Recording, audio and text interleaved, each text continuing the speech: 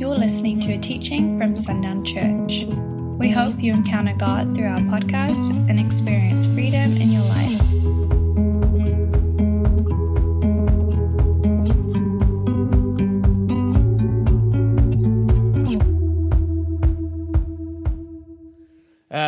Okay, so we're discussing and dissecting 6 topics during this study, all of which revolve around encounter, and specifically the world encountering us, the people of God.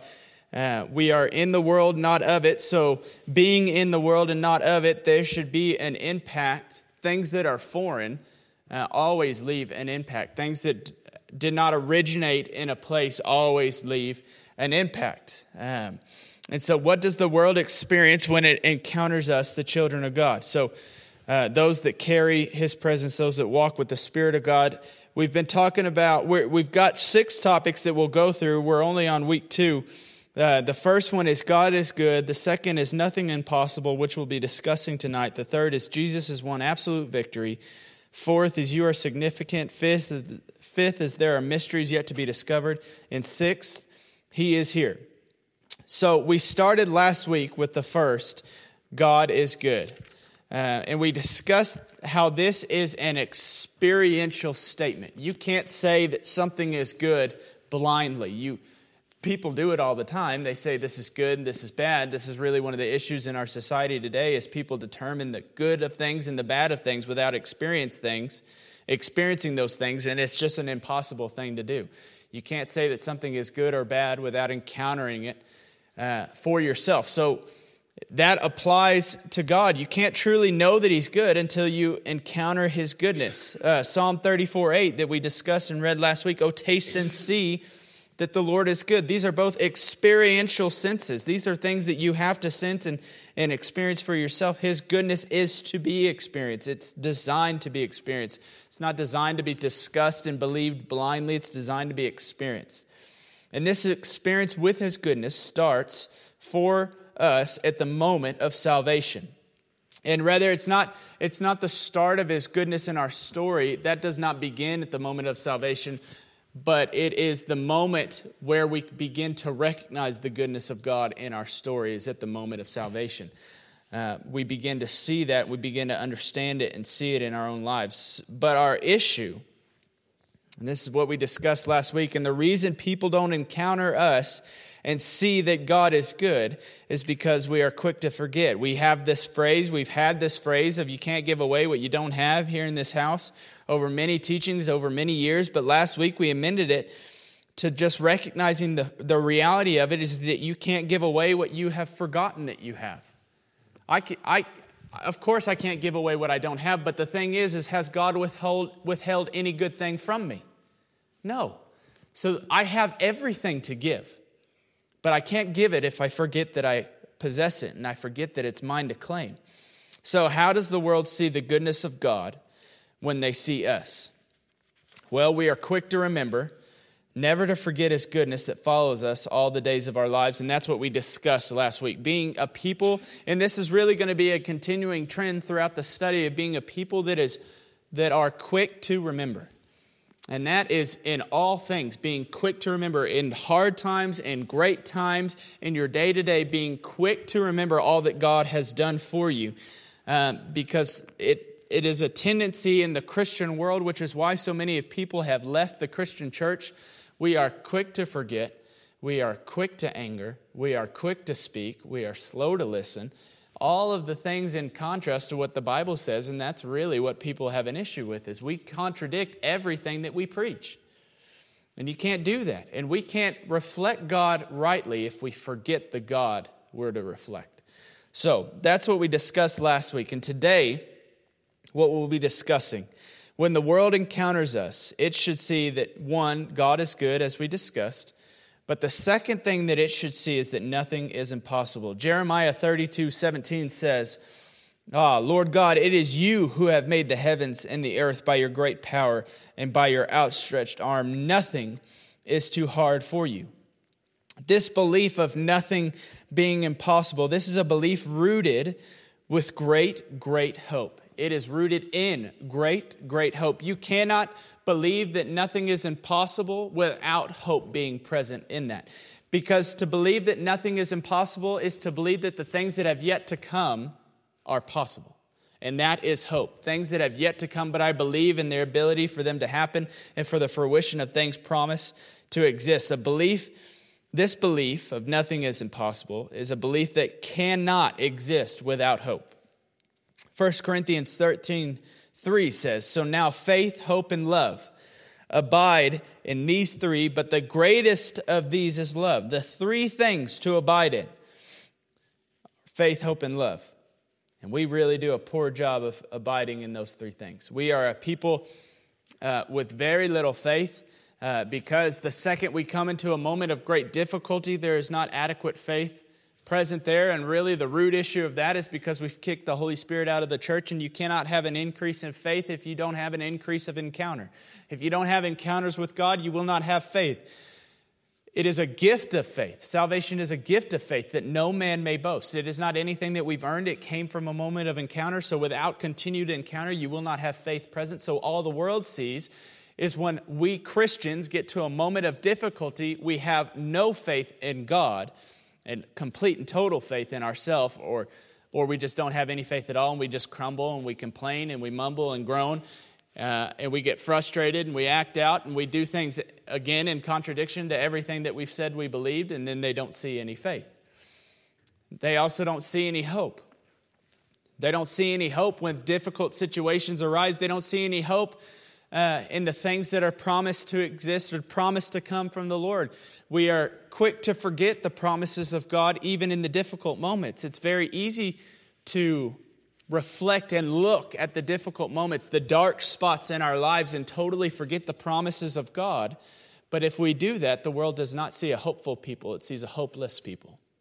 And no one wants to be a part of a hopeless people.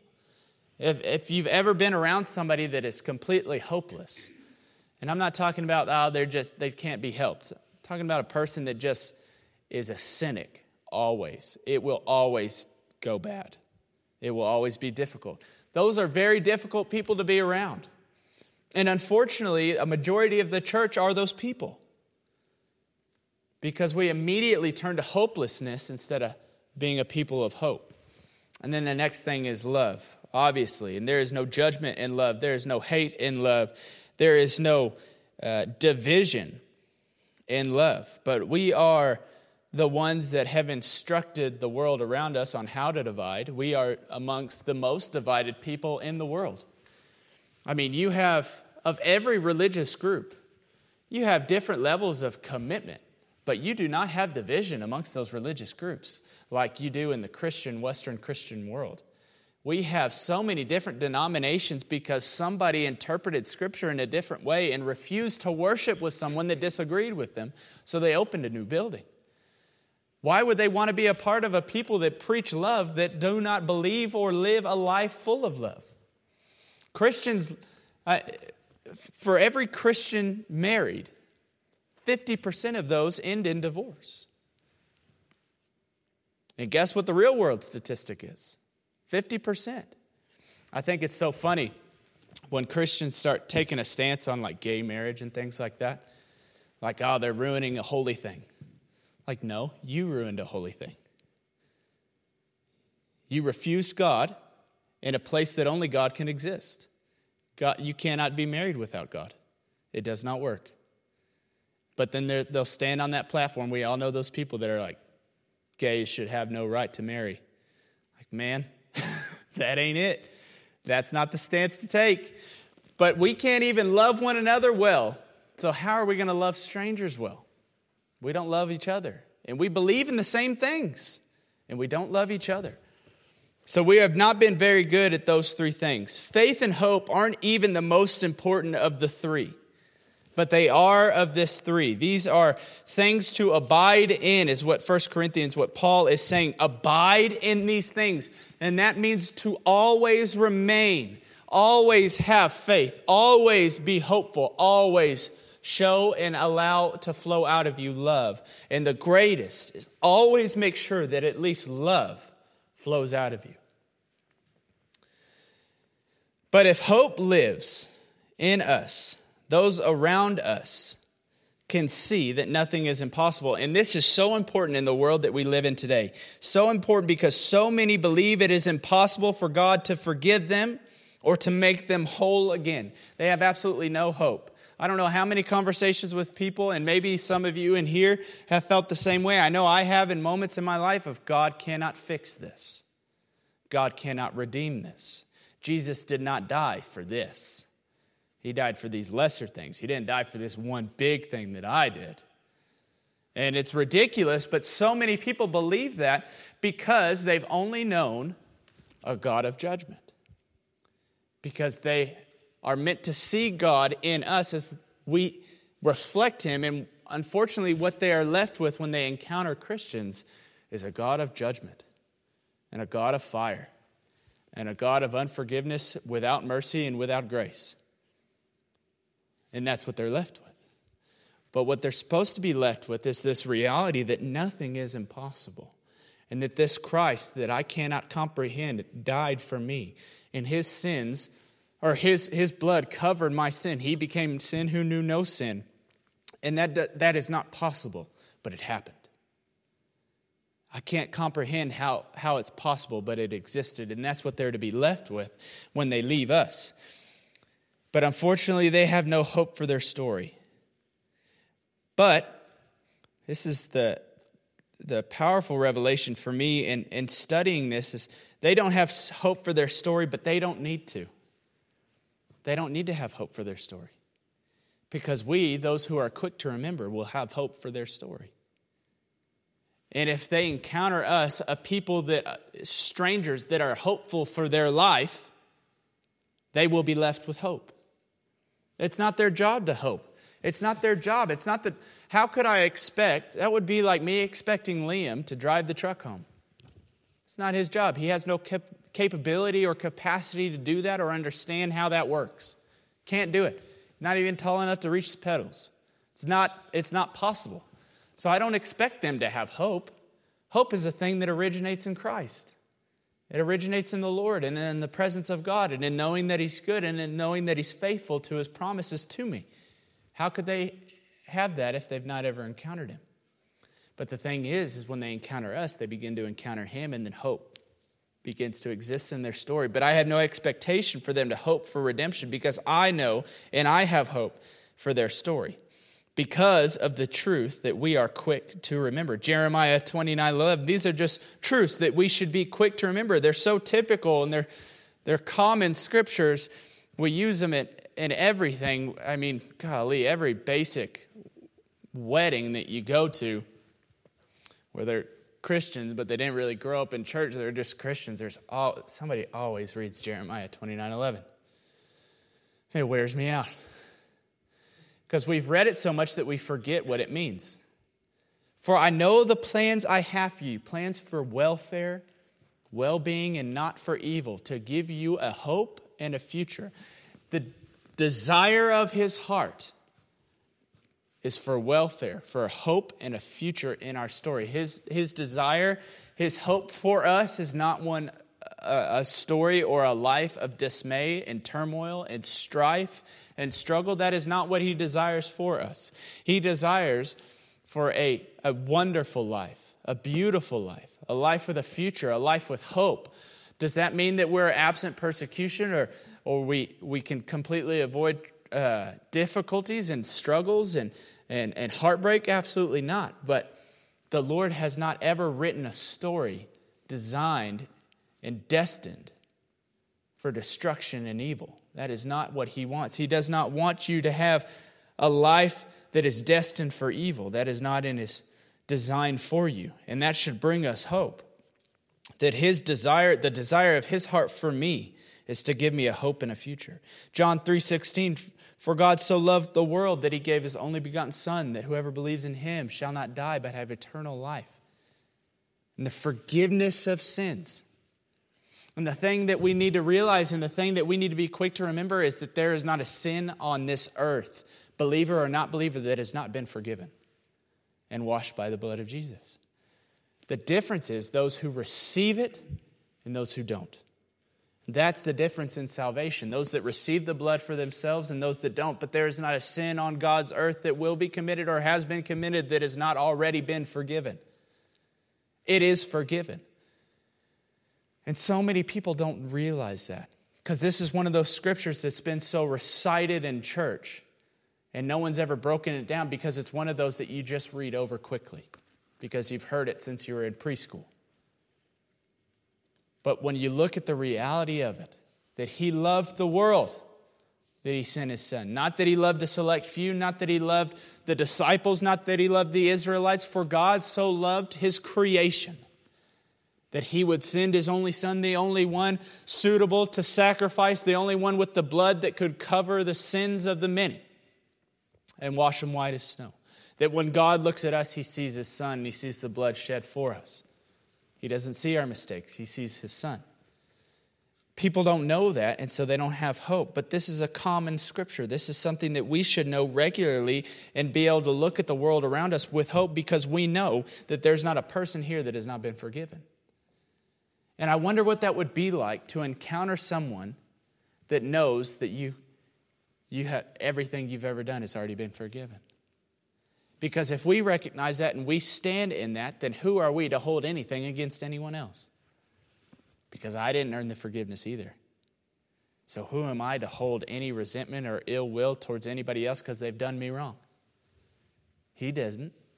And He died for it. And He died for those mistakes that they would make towards me, those hurts that they would bring at me, those arrows that they would fire at my back when I was turned. He died to forgive them for those actions. So who am I to hold those actions against them when the one that also forgave me has also forgiven them? I wonder what that would be like to encounter people that truly interacted with one another like that. You can't hurt me. Everything you've done has already been forgiven, and everything that you will do has already been forgiven, and it will not affect me because I too am forgiven.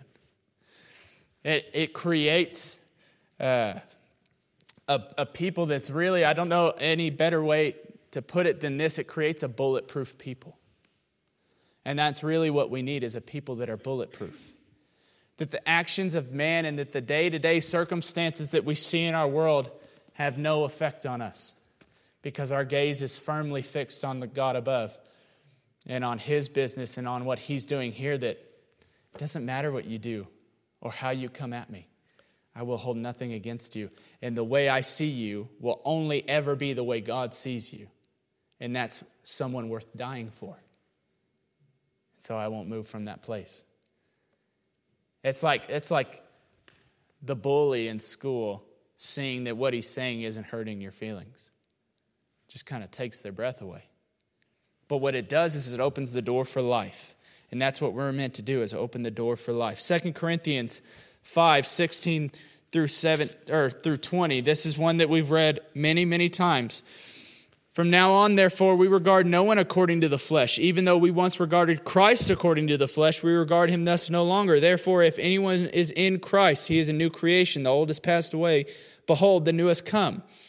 All this is from God, who through Christ reconciled us to Himself and gave us the ministry of reconciliation. That is, in Christ, God was reconciling the world to Himself, not counting their trespasses against them, and entrusting to us the message of reconciliation. Therefore, we are ambassadors for Christ, God making His appeal through us. God making His appeal through us, that what was thought impossible has been done and is in fact possible for God, and we get to live in the victory of it.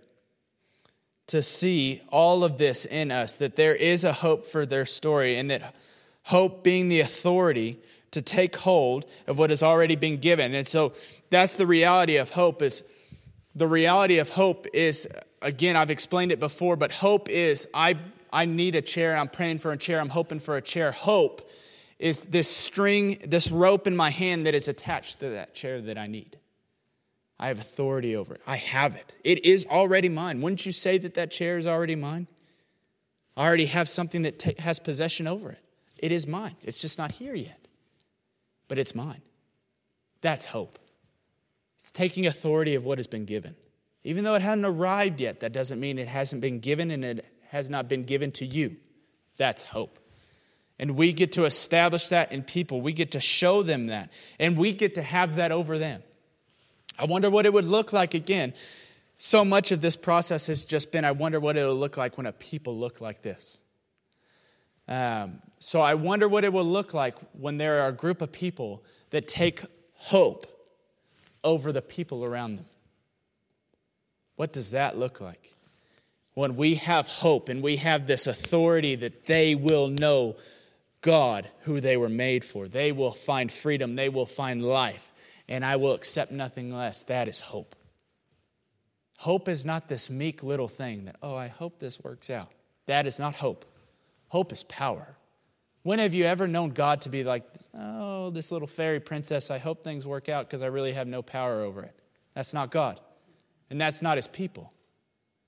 So hope is not this meek little small thing. Hope is power. Hope is authority. And I hope that you meet with Jesus. My hope is that you meet with Jesus here and now.